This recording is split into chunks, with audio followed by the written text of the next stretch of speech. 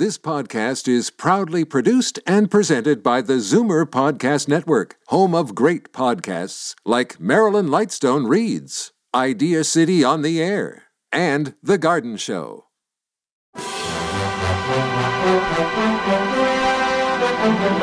It's Zoomer Radio's Theater of the Mind with Frank Proctor. Open your mind as we fill your head with amazing thrills, chills, and laughs. Theater of the Mind. The best love programs from radio's golden age. Only on Zoomer Radio.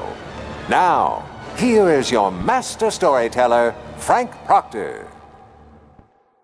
Well, thank you, and welcome to the show. The golden age of radio was truly the golden age of suspense, as show after show broadcast outstanding plays which were calculated to intrigue, to stir the nerves. It was the series' first producer, William Spier, who set the framework for the rules that were to stay in the show for most of its run. Mr. Spier determined that the series should deal with life and death situations established near the beginning of each play, and then through the use of Bernard Herrmann's musical coloring and the writer's characterizations, slowly tighten the knot of suspense. Many of the early stories were written by the mystery writer John Dickson Carr. Others were by fine writers like Lucille Fletcher, whose suspense play, Sorry, Wrong Number, was turned into a major motion picture. The series also drew from the mystery writers of the day, as well as the horror writers of literature, writers such as Edgar Allan Poe, Cornell Woolrich, Dorothy Sayers, and H.G. Wells. Tonight, the episode is called Fly by Night. Autolite and its 96,000 dealers present Suspense.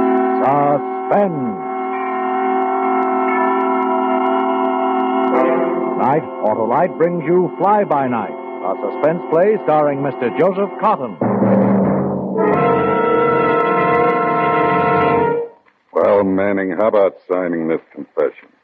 I want my lawyer. You don't need a lawyer, not if you tell the truth. Well, my wife's cousin, Charles Borden, he's the lawyer. I want him. Look, Manning, we know you killed Garvin. All you have to do is admit it. I didn't do it. It's a frame, I told you. Just as soon as you confess, you can go to sleep. A bargain? I didn't kill Garvin. Don't be stubborn, I Manning. didn't do it.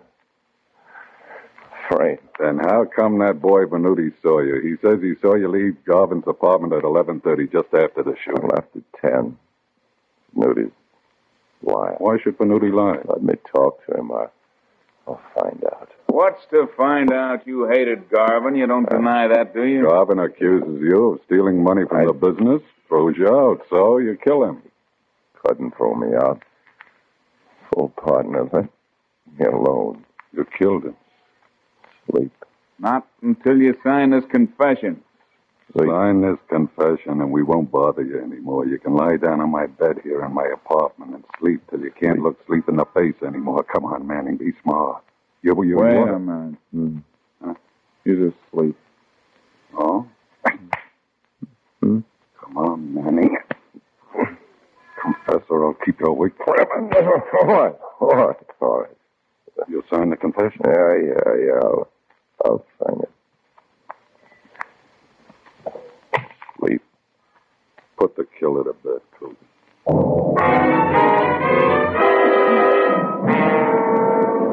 In just a moment, Mr. Joseph Cotton in the first act of Fly by Night. Gee, Harlow, I went to a carnival last night, and that human skeleton... Thin, huh? Oh, practically transparent. Lives on bread and drinks water only once a week. Once a week? Well, that's nothing, Hap. Autolite Stay-Full batteries need water only 3 times a year in normal car use. And they had a strong man who lifted a horse. 1 horse? Oh, listen, Hap. The Autolite Stay-Full battery can snap up 100 horses in your car's engine without even half trying. But they have a big advantage. Oh, and what's that? Autolite Stay-Full batteries have fiberglass retaining mats to help reduce flaking and shedding, and thus protect the power of every positive plate. And there was a flagpole sitter at the carnival, too. He's out to break the record. He'll never break the Autolite Stay-Full battery record, Hap, because you can't buy a better battery for your car. You're sharper than a sword swallower's supper, Harlow. Thank you, Hap. And friends, see your Autolite battery dealer and ask him for an Autolite Stay Full battery, the battery that needs water only 3 times a year in normal car use. And remember, you're always right with Autolite. And now, with Fly By Night and the performance of Mr. Joseph Cotton, Autolite hopes once again to keep you in suspense.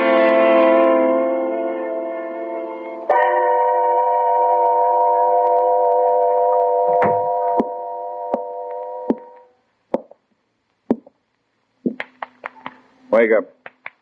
Wake up, Manning, wake up. Come on, get up. You had your 8 hours sleep. Let's go calling. What? Don't you remember? You signed a confession. Admitted you murdered Leo Garvin. Oh. I didn't do it. I didn't kill Garvin. Come on, into the bathroom and shave. Here, Lieutenant Driscoll left this shirt for you to change into. Want you to look nice for the photographer. I didn't do it. When I left Garvin, it was 10 o'clock and he was alive. Yeah, save it for the courtroom. They'll be real impressed with a signed confession. I'll swear you forced me. Sure, so what? You can't swear Venuti out of existence. He saw you leave at 11:30. He'll testify he saw you. He's a liar. He's part of the frame. I want to see him. Go on, shave. You'll see Venuti in court. Shaving mug, soap, brush. All right.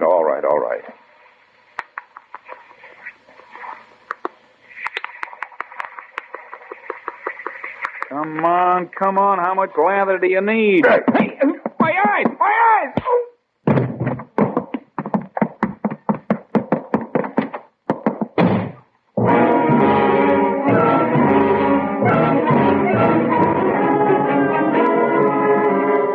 It worked.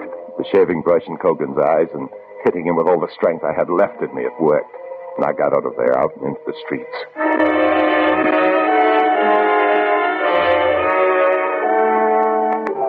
They didn't have to torture me. Lieutenant Driscoll and Sergeant Kogan didn't have to beat me with a rubber hose to make me confess to a crime I never committed. All they had to do was keep me without sleep for 72 hours. After that, a man will do anything just to be allowed to shut his eyes. So I signed a confession because I just wanted to sleep. But now I was awake and on the streets outside Lieutenant Driscoll's apartment. It was 8:15 in the morning. For the next 4 hours, I walked, trying to recall everything I'd known about Venuti, trying to figure just one reason why he wanted to frame me, why he said I left Garvin's at 11:30. It was no use. I couldn't think of anything. And suddenly it occurred to me they were looking at me. The people on the street were staring. Then I remembered it was October and I had no coat. I was in shirt sleeves. I'd left my coat in Lieutenant Driscoll's apartment.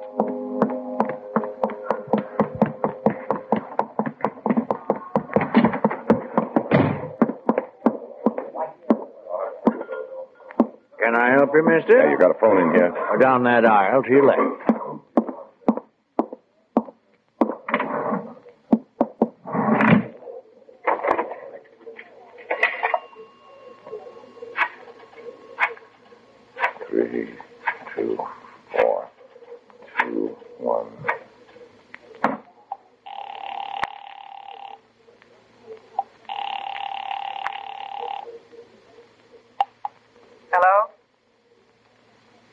Hello? Who is this? I'm all right, Mary. Don't worry. Where are you? I don't know, a drugstore downtown. I escaped, Mary. I got away from them. You're an idiot. You'll only make it worse for yourself. Now, listen, Mary. I didn't kill Garvin. I need your help. I need a coat. I can't help you, Mickey. What? You're a murderer. Even if you are my husband, I'm not going to be involved. I didn't kill him. It's all a frame, Mary. All I've got to do is find a guy named Venuti and beat it out of him. Mary.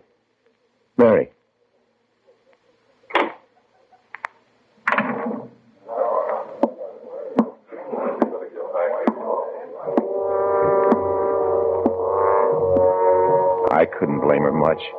The shock of finding that her husband was wanted for murder. I had to get to Venuti to prove it was a lie. But now was no time to think about it because it was a few minutes before 1 o'clock, and that was good because I was near Charlie Borden's office. They went out to lunch at 1 o'clock. Charlie was my lawyer and my wife's cousin. And now he was the man I had to see. There was an alley next to his office building. I waited there.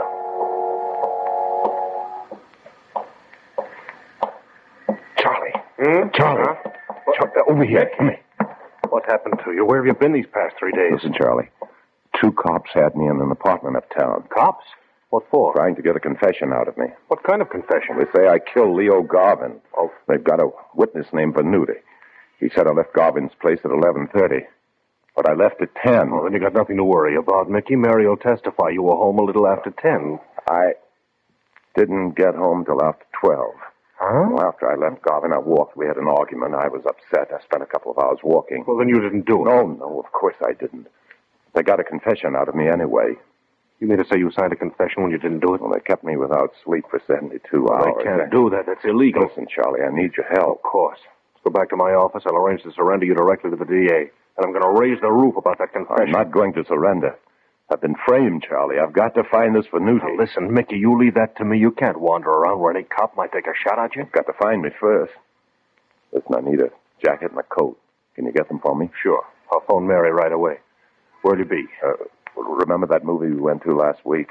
The Rivoli? Yeah. I'll be there. Back row. Make sure they're not following you. Okay, give me a half hour.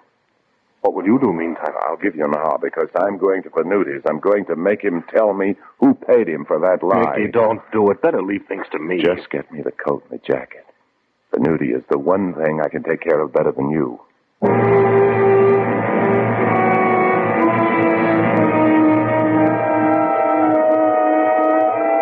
I caught a streetcar, and 20 minutes later I was walking toward the swayback 2-story building where Venuti had his insurance office, just across the street from Garvin's house. I opened the door and walked in. You want something? Oh. Drink, maybe? Venuti. Where is he? Who shall I say is calling? Where's Venuti? You look like you want him real bad. Come on, where is he? Take it easy, slow down. You want to see Venuti? I'll take you to Venuti. Come on. There he is. There's Venuti. Sure you don't want that drink? He was sitting at his desk, natty as ever, disinterested as ever. I walked over to him, stopped. There was a bullet hole in his forehead. He was dead. There was a gun lying on the floor. I picked it up, examined it. 2 bullets had been fired. And it was my gun.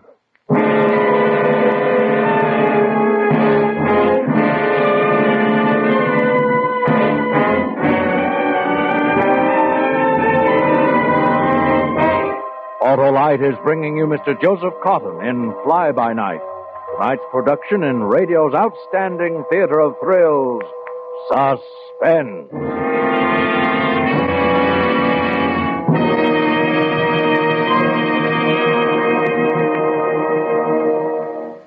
And now Autolite brings back to our Hollywood soundstage Mr. Joseph Cotton in Elliott Lewis's production of Fly By Night. A tale well calculated to keep you in suspense.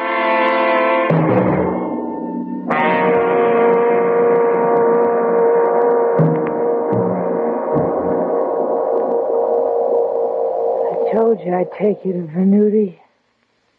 What do you think of him? What happened? Found him dead when I came in. A couple of minutes before you did. By the way, who are you? Did you kill him? I know who you are. Your name is Manning. How do you know me? Fella in the picture. What picture? Never mind. Well, you still haven't told me what you're doing here. Venuti's girl. My name's Irene Conway. We had a cocktail date. What kind of date did you keep with him? He swore he saw me leave Garvin's apartment at 11:30 the night Garvin was killed. He lied. He lied about a lot of things. Well, I came here to get the truth out of him, but someone's been here first to shut him up. You never got anything out of him. I'll prove it to you. Garvin was shot on Monday night, wasn't he? That's right. Why? Venuti couldn't have seen you leaving Garvin's place. We were together in my apartment on the other side of town till close to 2. And what made him lie? Why did he do it? Why did he frame me? What? Tell me. Someone paid him to say he saw me leave Garvin's house that night. Maybe. Who paid him? Maybe the man. What man? On Monday, Venuti called me to meet him here at about 5 o'clock. There was a man with him. They were looking at some pictures. And when I came in, the man put them away in a hurry. Went right out without even saying goodbye.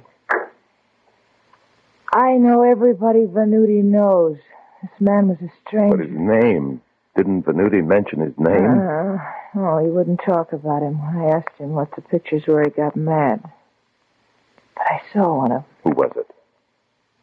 You. That's how I recognized you when you came in. Can you describe this man? He was a blonde man. He wasn't pretty. You're pretty. Venuti was pretty. Venuti was prettier than anybody. Listen, Irene, you've got to talk to Charles Borden, my cousin. He's a lawyer. You've got to tell him everything you told me. Will you do that for me? Venuti isn't pretty Listen, anymore. Irene, Venuti's dead. There's nothing on the door, Mr. Manning. Must be the police. I call the police. Look, my cousin's name is Charles Borden. He's in the Taft building. You go right down to his office and tell him. I know that's the police. Don't you think you better run? Don't you understand? You've got to do it now. Right now. No, I couldn't right now. I got to talk to the police. Just a minute. Charles just a minute. Borden in the Taft building. Will you do it? You better run, Mr. Manning. Run fast.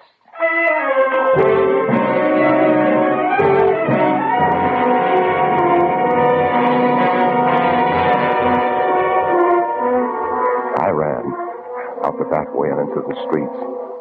Now it was time to meet Charlie in the movie theater. Get the jacket and coat from him.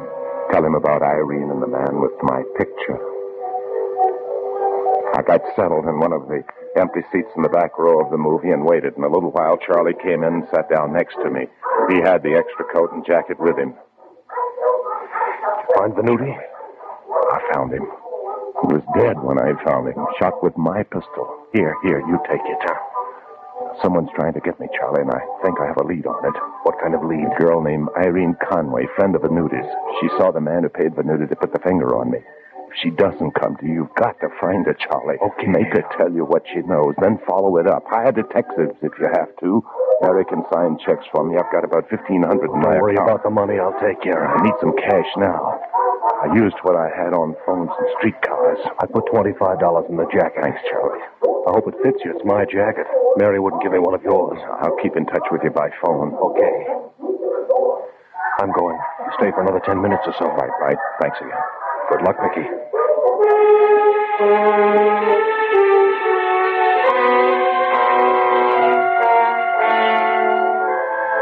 Charlie walked out, leaving the coat and jacket on the seat.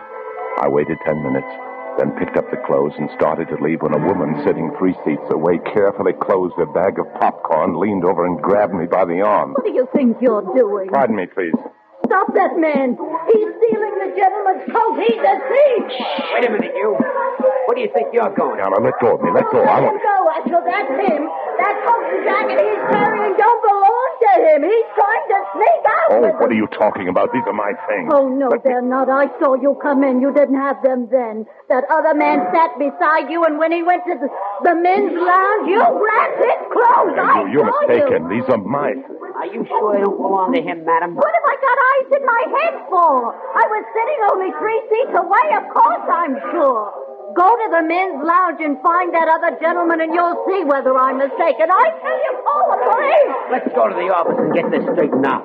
I don't have time. These are my clothes, and I'm... I remember you came in your shirt sleeves. Come on. All right. Take me to the manager right now. You want me to come too? I saw him. Yes, madam. And please don't talk too loud. You're disturbing the patrons.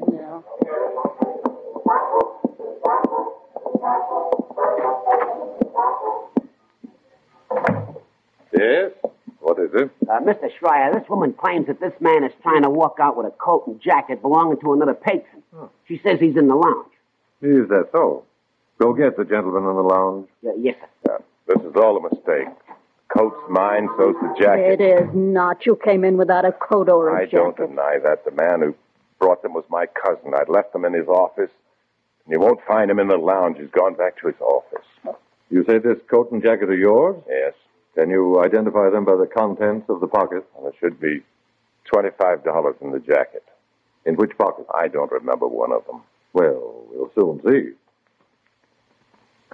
Nothing in this pocket. Ah, here's something. Bill. Yeah, I told you. 5, 10, 15, 25. He could have put the money there. That's no proof the coat's I his. told you it was my jacket. Now, may I have it, please? Oh, just a moment. There's a letter here in the inside pocket. I presume it's yours. Sure, it's mine. And the name on it? If it's your letter, it should have your name on it. Oh, of course. Name is Charles Borden. Yes, it's addressed in care of Charles Borden, but not to Charles Borden. Oh, yeah, I'd forgotten. It's addressed to Manning. Mrs. Michael Manning. Yes, Mrs. Manning is my cousin. Uh-huh. And what is your address? 5437 Booth Street, Forest Hills. Well, that's the address, all right, madam. I'm afraid you've made a mistake. This man can identify the clothing. This man's a thief. Oh, I don't think he is, madam.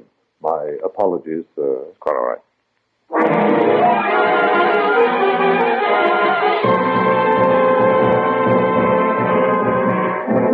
I walked out of the theater, lost myself in the crowd, and didn't stop until I was 10 blocks away. Then I slipped into a lunchroom and had my first meal of the day. While I was eating, I took the letter out of the pocket of Charles' jacket. Why hadn't he turned this letter over to my wife? What was in it he didn't want Mary to see? I opened and read it. Leeds, Fulbright, and Benning, attorneys at law, 1312 Q Street, Sacramento, California, 12 August 1950. Dear Mrs. Manning, this is to inform you that you have been named sole beneficiary under the last will and testament of your late uncle, Benjamin Williams. We request that you or your attorney appear in the probate proceedings by means of the enclosed waiver of citation, so that we may make distribution. In our opinion, after taxes, your inheritance will be upwards of $200,000. Sincerely yours, Julius Benning. $200,000. I was stunned at first. Then it suddenly occurred to me. Charlie hadn't said a word about it. Charlie hadn't even shown the letter to Mary. Then I took another look at the date. August 12th. Over a month ago. Then it came into focus. Cousin Charlie was playing the hand alone. He didn't want Mary to have any of that money. Charlie was the one who had framed me. Get me out of the way, then Mary. Then Charlie would be the sole survivor of our late uncle. Charlie had stolen my gun. Then I'd helped him. I'd put my fingerprints on the gun at Benuti's and then given it to Charlie. Charlie was the man with the pictures who paid Venuti to put me on the spot. I paid my check and grabbed a cab outside. At 8:30, I was running up the steps of Charlie's house.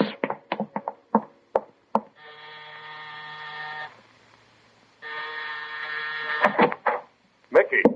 I want to talk to you, Charlie. Anyone see you come here? I didn't bother to look. I want to talk to you. All right, Mickey. You had me fooled, Charlie. Framed me and fooled me. What are you talking about? You knew Mary had inherited $200,000. $200,000? You knew it. Never told Mary about it. Killed Garvin to get rid of me. Killed Venuti because you were afraid I'd beat the truth out of him. When were you planning to kill Mary? Oh, you're going crazy, Mickey. Now, look, listen to me. Now I'm going to beat a confession out of you, cousin. I swear to you, I don't know what you're talking about. Confess, Charlie. I confessed once. Confess.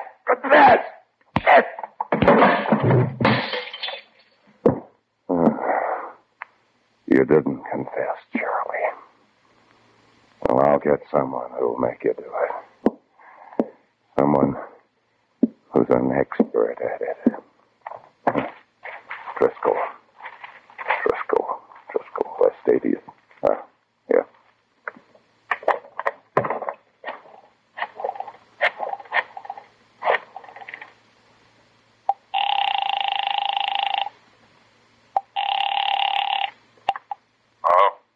Driscoll? Yeah? Mickey Manning.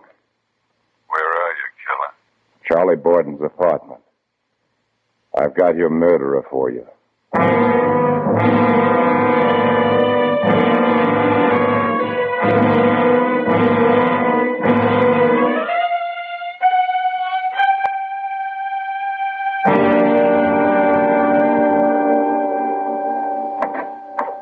in, Lieutenant. Come in. Thanks, Manning. I brought somebody. Your wife. Hello, Mickey. Mr. Driscoll called me and said you found Garvin's killer. Have you really, Mickey? Yes. Venutis, too.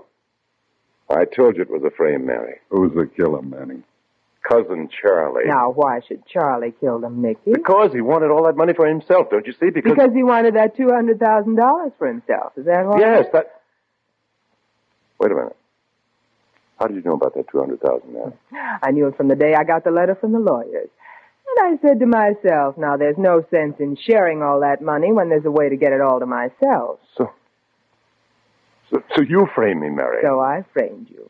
Driscoll and I framed you. Driscoll killed Garvin, killed Venuti. Now... Driscoll. What's your salary for killing off duty? Always off-duty killing. Cogan and I don't have badges. People like Mary here pay us to play act at being cops. That confession I made to you is worthless. No, not at all, Mickey. I have it in my purse. It's a confession a husband made to his wife. Well, tell me something, wife. How did you plant that letter from the lawyers so I'd find it in Charlie's jacket? Well, Charlie called me and told me you needed a jacket. I came to Charlie and persuaded him to take one of his own. Then I slipped the letter in the pocket so you'd find it. Had 2 people killed for that money just to get rid of me. Why didn't you just kill me and leave the others alone? I like it this way, Mickey. I like testifying at your trial. I like being all broken up because they'll hang you for murder. Driscoll? Yeah. Let's go say hello to Cousin Charlie. Hello, Cousin Charlie. Huh? Cousin Charlie doesn't answer. My, you really beat him up, Manning. Charlie did. No, Cousin Charlie is still alive. He'll be able to talk soon. And if he talks, Mary will be in trouble. Hold this gun on your husband, Mary. All right. Close your eyes if you can't stand this, Manning. I'm going to start on Cousin Charlie where you left off. Leave Charlie alone. Leave him alone. I'll kill you, Driscoll. Mary. Kill you. Mary, get him off me.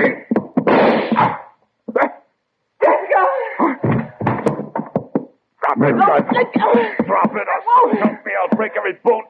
Drop it, Mary. Mickey. Oh, Mickey. Now, Mickey. Mary, you go over to that phone. Go over to the phone. All right, Mickey. Now call the police. Tell them you're calling for me. Then tell them I know who killed my partner, Garvin. All right, Mickey.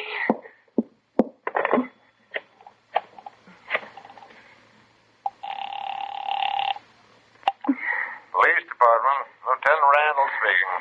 This is Mary Manning. I'm calling for my husband, Mickey Manning.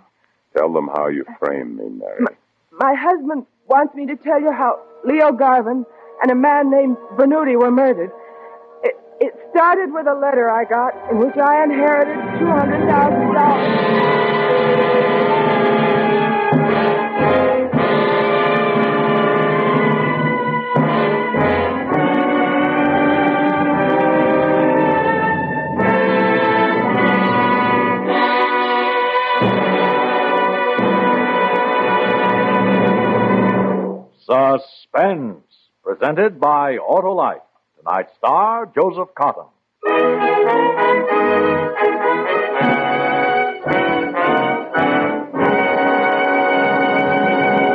Next week on Suspense, Miss Miriam Hopkins as star of Miss Bone, the story of 3 women living in a small-town boarding house and the unusual murder that took place there. And in weeks to come, you will hear such famous stars as Milton Berle and Howard Duff appearing in tales well calculated to keep you in suspense.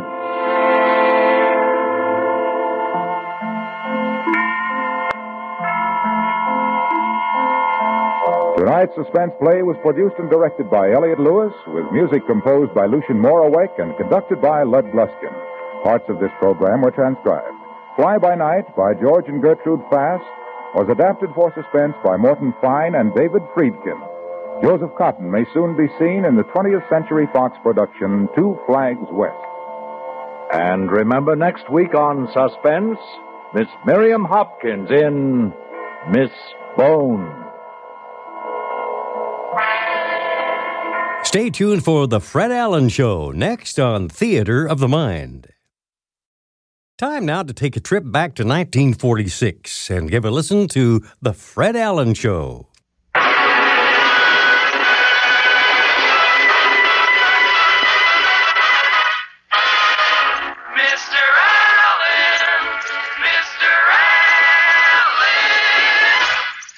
One of the old hickory singers, kiddies.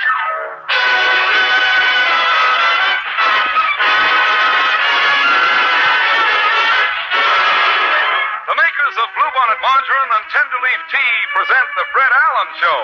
With Fred's guests, Mary Livingston's husband, Portland Hopper, Minerva Pius as Mrs. Nussbaugh, Alan Reed as Falstaff Openshaw, Parker Fenley as Titus Moody, the DeMarco sisters, and Al Goodman and his orchestra. And until I start tooting the claghorn, my name is Kenny Delmar.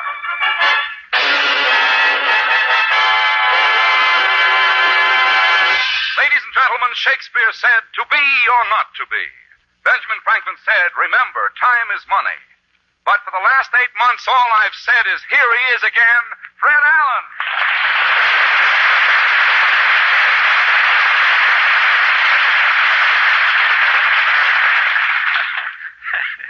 Thank you and good evening.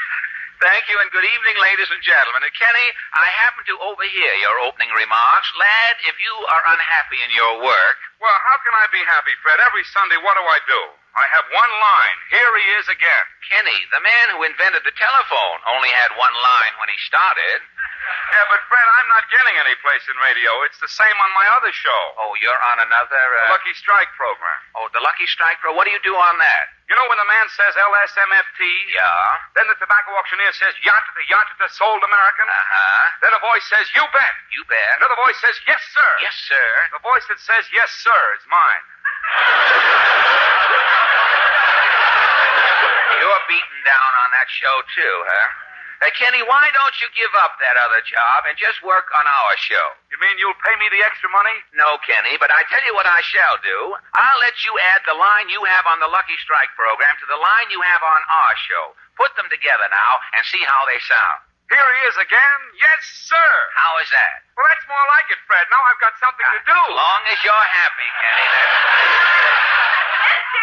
Allen. Well, Portland.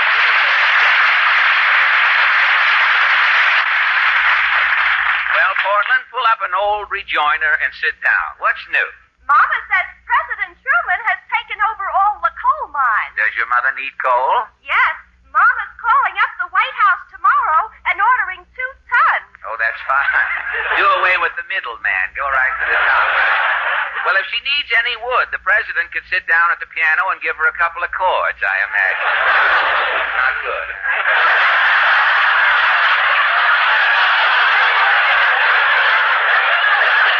Can I help it? A man crept in here and did something to the script tonight. I won't mention any names.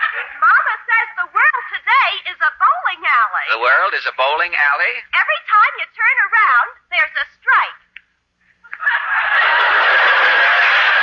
Well, I'm glad that anything you don't understand, applaud. It's perfectly okay. That's what they do in Hollywood. People come in, just applaud and get warm and go home. I'm glad the trains are running again, Portland. Yes, if the railroad strike lasted one more week, Yeah? the Atchison, Topeka, and Santa Fe would have been off the hit parade. Oh, that would have been terrible. Well, I think I'll run along, Portland. I have to get my magnifying glass and worm a crab apple. Mama says Friday is your birthday. That's right. How old are you? Nobody knows, Portland. I was born before the Decca Company started, so there weren't any records in those days. Mama says Now, don't you laugh. Don't you stop. You're going to establish a precedent in here. I want to know about it. Mama says last last year when the candles on your birthday cake melted down, Yeah? there was enough grease to wax the floor at Roseland. Oh, I'm not that old, Portland. Mama says if you were a piece of furniture, you'd be an antique. Yeah. If I was an antique in radio, I'd be Duncan's other fife.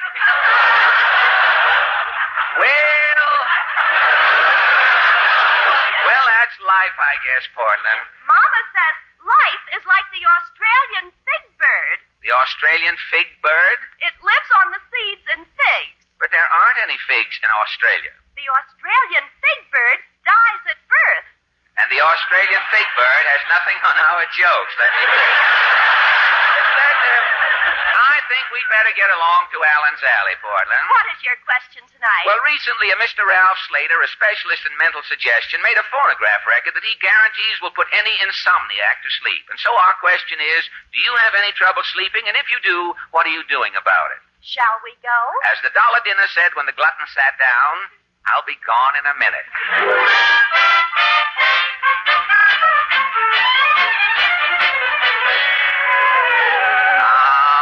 It's so good to get back to Allen's Alley, Portland. It's as quiet as an eel coiling in a bucket of whipped cream. Say, I wonder if the senator is in. Let's knock. Somebody knock. Yes, Claghorn's the name, Senator Claghorn, that is. Look, I know. Something tells me you don't remember me, son. Look, I remember I'm you. from the South. The Bone and Possum Paradise. Now, look, Senator. The only plant life I have around my house is a Virginia creeper. Now, wait a minute. Every time I get chicken pox, there's Southern frying. Senator. Remember me now, son? No. Don't say no in my presence. Why not? N.O., that's North abbreviated.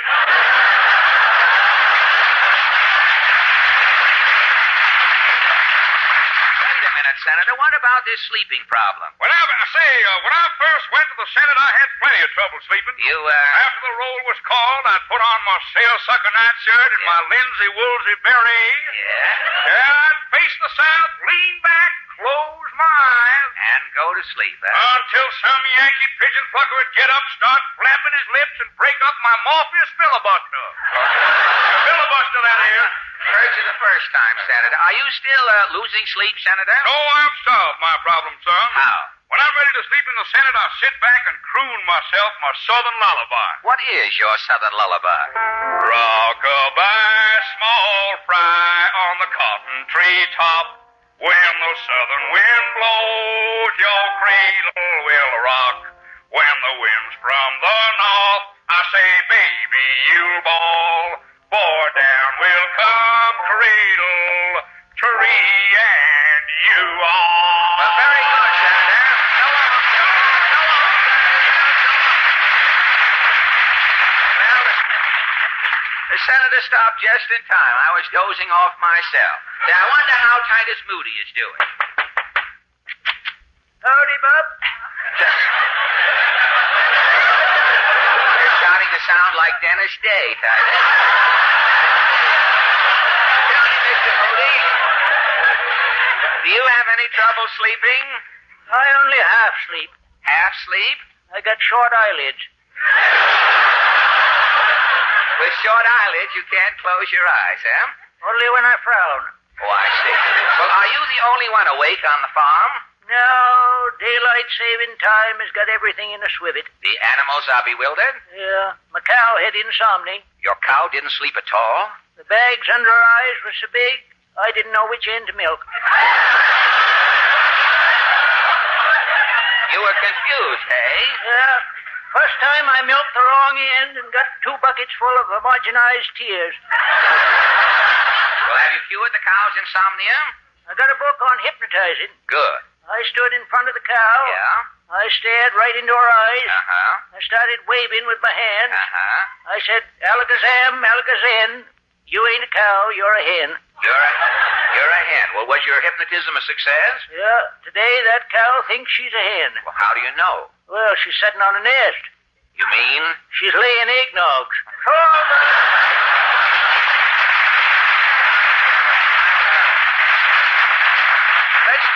Let's try this next door here.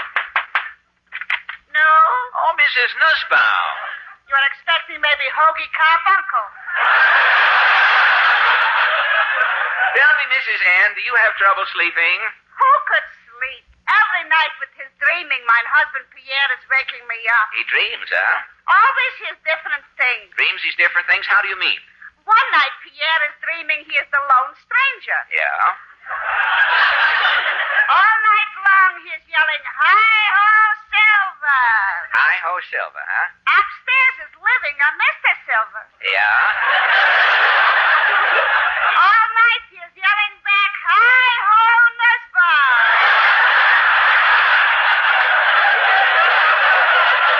I see. One night, Pierre is dreaming he is an automobile, a roadster. A roadster? In his pajamas, Pierre is sleeping with the top down. Fine. Once he is dreaming he is an Alka-Seltzer. An Alka-Seltzer? All night, Pierre is fizzing. Well, no wonder. No wonder you can't sleep. Last night, he should drop dead. What happened? He is dreaming he is a tea kettle. A tea kettle, huh? All night long, Pierre is whistling. Whistling? In the morning, when he is waking, Yeah? in bed with Pierre is 20 dogs.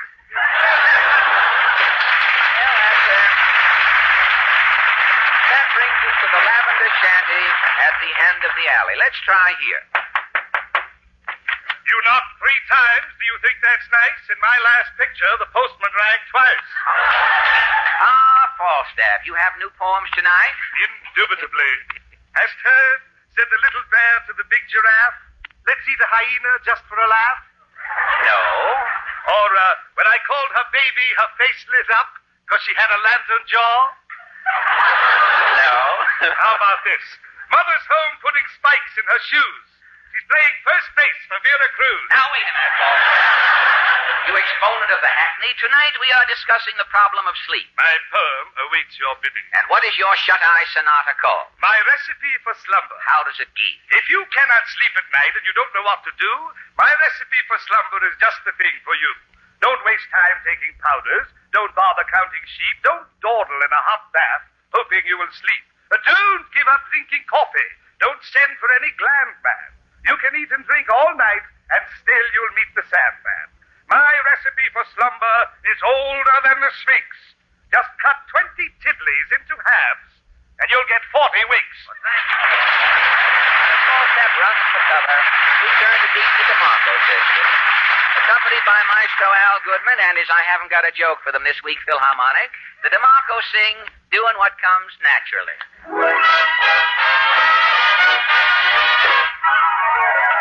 Folks are dumb where I come from.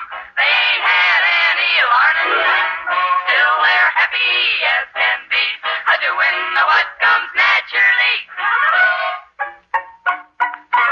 Folks like us could never fuss with school, books, and learning.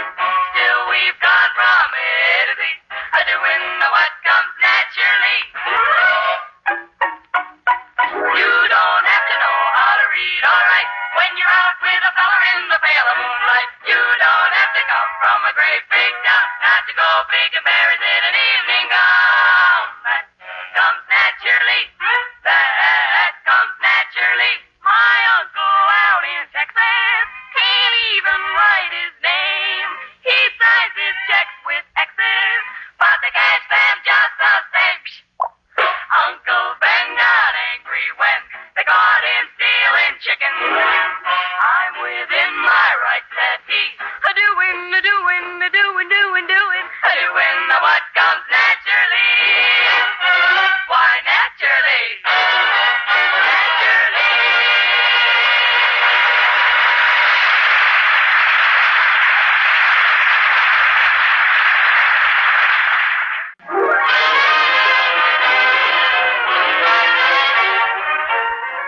That was just a short order of Who Do You Love, I Hope, played by Maestro Al Goodman and his 40 men who... This is Studio 6A, Say, wait a minute, folks. wait a This minute. glass booth is the control room. Say, just a minute. That little man with the mildew on him is a vice president. Say, wait a minute. What is this? This is a Radio City 60-cent tour. Okay, folks, let's get going. Hey, wait a minute. I got a stowaway here. A stowaway in a tour? Only 15 people paid, now I got 16. Who would be low enough to sneak into a tour to save 60 cents? There's the guy. Hey, you. Who, me? Jack Benny.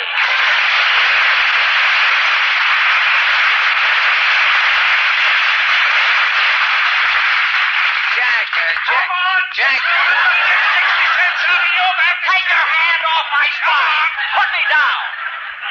Yes, guide. Put Mr. Benny down. I'll give you the 60 cents. Wait a minute, Fred. Wait a minute. Put that money away. But, Jack. I've only seen half the tour. Well, Jack. Give him 30 cents. Here you are, guide. Thanks. Follow me, folks. Now, on your right is a water cooler. But, Fred, it was nice of you to pay that 30 cents. Oh, it was nothing. Nothing, he says. 30 cents. Jack, how can you be so cheap? All right, go ahead. Be like the other radio comedians. Tell some cheap jokes. Say I'm tighter than the skin on Sidney Greenstreet's hip. I squeeze a nickel so hard the E pluribus laps over the unum. Tell him. Well, Jack, I didn't... Oh, start insulting me after I made a special trip up here just to say goodbye before I leave for Hollywood. Well, Jack, All of a sudden, I'm cheap. I won't even eat in the sun. My shadow might ask me for a bite. Your shadow has teeth? Look, Jack, don't get excited. Look, if you're cheap, you're cheap. That's the way I look at it. Some people save asparagus ends. It's a hobby. My hobby is not spending. Well, Jack, if there ever was a time that you and I should not argue, this is the time. What do you mean this is the time? Well, haven't you heard? A lot of the radio programs that have been on for many years have been canceled. They'll not be back on the air next fall. Well, that's radio, Fred. It's dog eat dog. I always say only the fit survive. Oh, how true. By the way, you finished tonight, didn't you? Yes, sirree. Tonight was my last show of the season. Did your sponsor mention anything about your program coming back in October? Well, no, Fred, but we have a mutual understanding. You see, we always sort of take it for granted. Oh. The season ends, the sponsor shakes hands with me, and then we... Yipe! Jack, what's wrong? Tonight he didn't shake hands.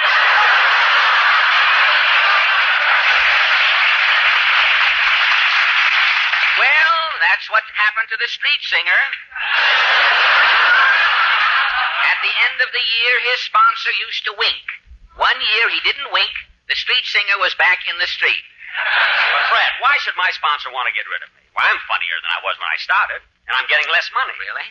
Some weeks when he's short, I take tobacco. I hate to get these big laughs on your program.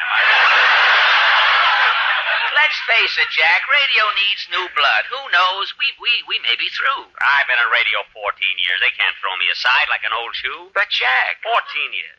And now, like an old shoe. But, Jack, you with that and yipe. 14 years is a long time. Fred, what has Ma Perkins got that I haven't got? Only longer commercials. Well, Jack, you know how it is in radio. Today you're a star. Tomorrow Ralph Edwards is hitting you in the face with a pie. Like an old shoe. Well, cheer up, Jack. At least we have our memories. We've known each other for 30 years. Yep. The first time I met you, Fred, I was just a kid in school. $1, $1, a 10 o'clock scholar. You were the only 10 o'clock scholar I ever saw with 5 o'clock shadow.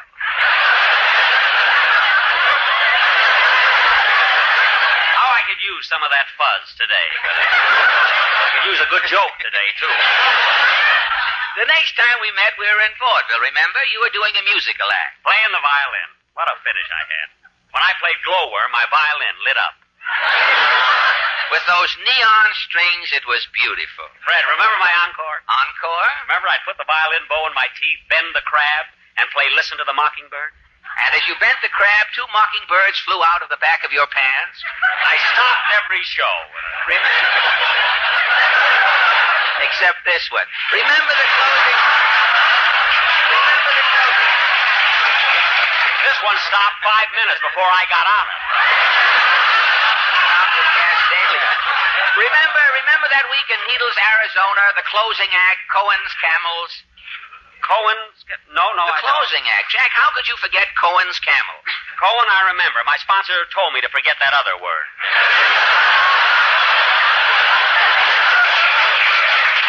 Those were the happy days. The next time I saw you, you were just going into radio. I remember the morning Marconi called me up.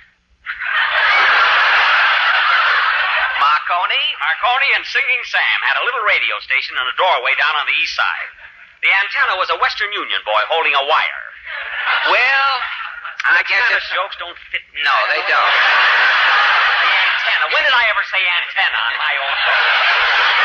Go ahead, Fred. Well, it's all over, Jack.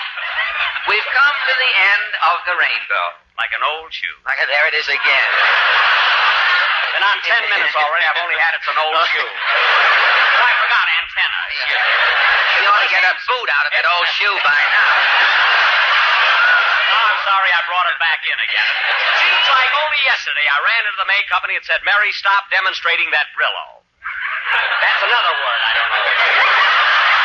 It goes on top of an antenna. The Brillo fits on an antenna.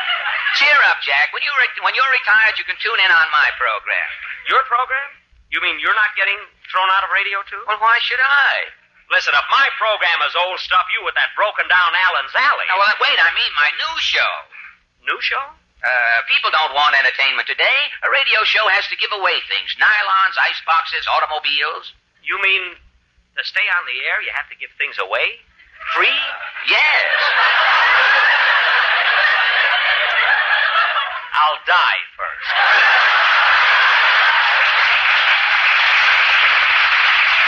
Well, not me. I'm auditioning my new program tonight. And Fred, you're giving things away? Tons of stuff. The strangers? What's the difference? Who gets it? Well, Fred, as long as I'm here in the studio... Well, I'm sorry, Jack. Professional people cannot participate. It's a rule. But don't you ever find people on these programs changing their names to get something for nothing? Well, occasionally we do catch a phony, but we're on the air. What can we do? Nothing. You have to give them the merchandise? That's right. Mr. Allen, we're ready for your audition. I'll run along, Fred. So long. So long, Jack. Giving away things for nothing.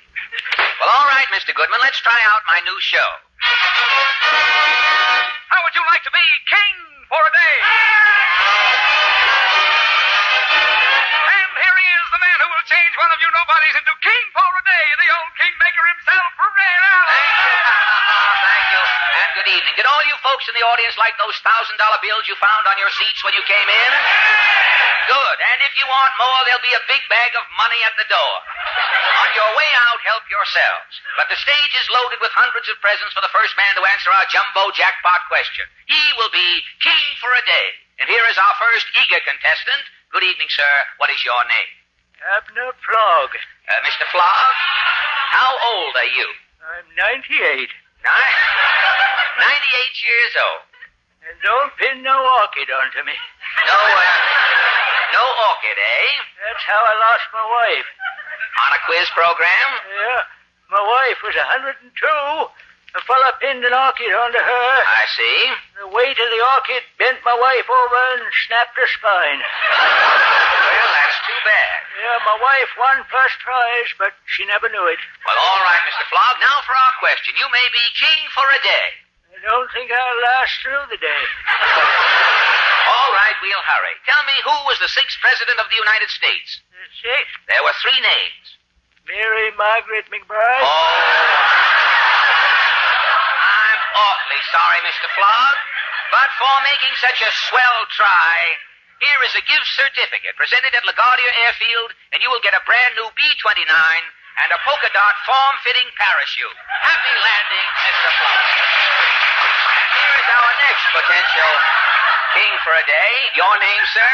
Myron Proudfoot. Myron Proudfoot? You look like a chap I know. I'm not interested in your friends. Start giving things away, brother. What is your occupation, Mr. Proudfoot? I'm a chaplain in a bakery. What does a chaplain do in a bakery? I put wings on angel cakes. How long have you been in the cake business, Mr. Proudfoot? Long enough to know a crumb when I see one. I see one. Now, don't get get sarcastic, Mr. Proudleg. The name is Proudfoot, and make with the question. All right. Who was the 6th President of the United States? John Quincy Adams. John Quincy Adams is correct, and Mr. Myron Proudfoot is king for a day. Folks, here he is, King Proudfoot. Well, Your Majesty, how do you feel? Never mind how I feel. What do I get? Well, first for His Majesty from Schnook Sport Nook, a genuine no-splash, beaver-board canoe paddle. A canoe paddle? Oh, boy! And with the compliments of Tiffany's, this chromium pitchfork. Gee, a four-prunger, and it's all mine. And from Hemingway's hardware store, 200 pounds of self-hardening putty for King for a day. Just what I needed. Just what I needed. This is just the beginning, King. King, you are over 35. By 2 years. Fine. That's Jumbo Cotton, Uncle Jim, for His Majesty. He is over... Effie, that's yipe backward. And here, the piston rod from a genuine Baldwin locomotive for His Majesty the King. Oh, locomotive. And here, from Melody Lane Music Shop, this case of 2,000 soybean mandolin picks. These are the mandolin picks. I just keep pinching myself to believe it. Immediately after this program, Your Majesty will be guest of honor at a banquet at Hamburger Heaven. Tomorrow morning, through the courtesy of the Sanitation Department, you will be guest conductor on the 11.5 garbage run through the Bronx. At night, in your ermine robe, you will be whisked by bicycle to Orange, New Jersey, where you will be the judge in a chicken cleaning contest. I'm king for a day. And that's not all. There's more? Yes, we are going to start right now to make you look like a king. Sam of Sam's Super Shoe Shine Stand is here to brush your shoes. All right, Sam. Sam, watch out for the button. Next, the president of the Busy Bee Hat Cleaners is here to block your hat. Take the king's hat, Mr. Bumble. And change the newspaper in the hat bag. Your suit is a little baggy, King. Boys, take His Majesty's coat off. Wait. On our stage, we have a Hoffman pressing machine. Now, wait a minute. An expert operating the Hoffman pressing machine will press your trousers. Now, wait a minute.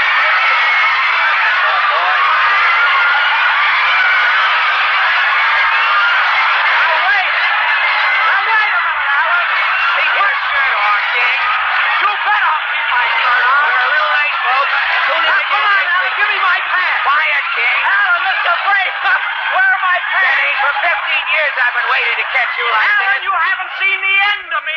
It won't be long now. I want my pay.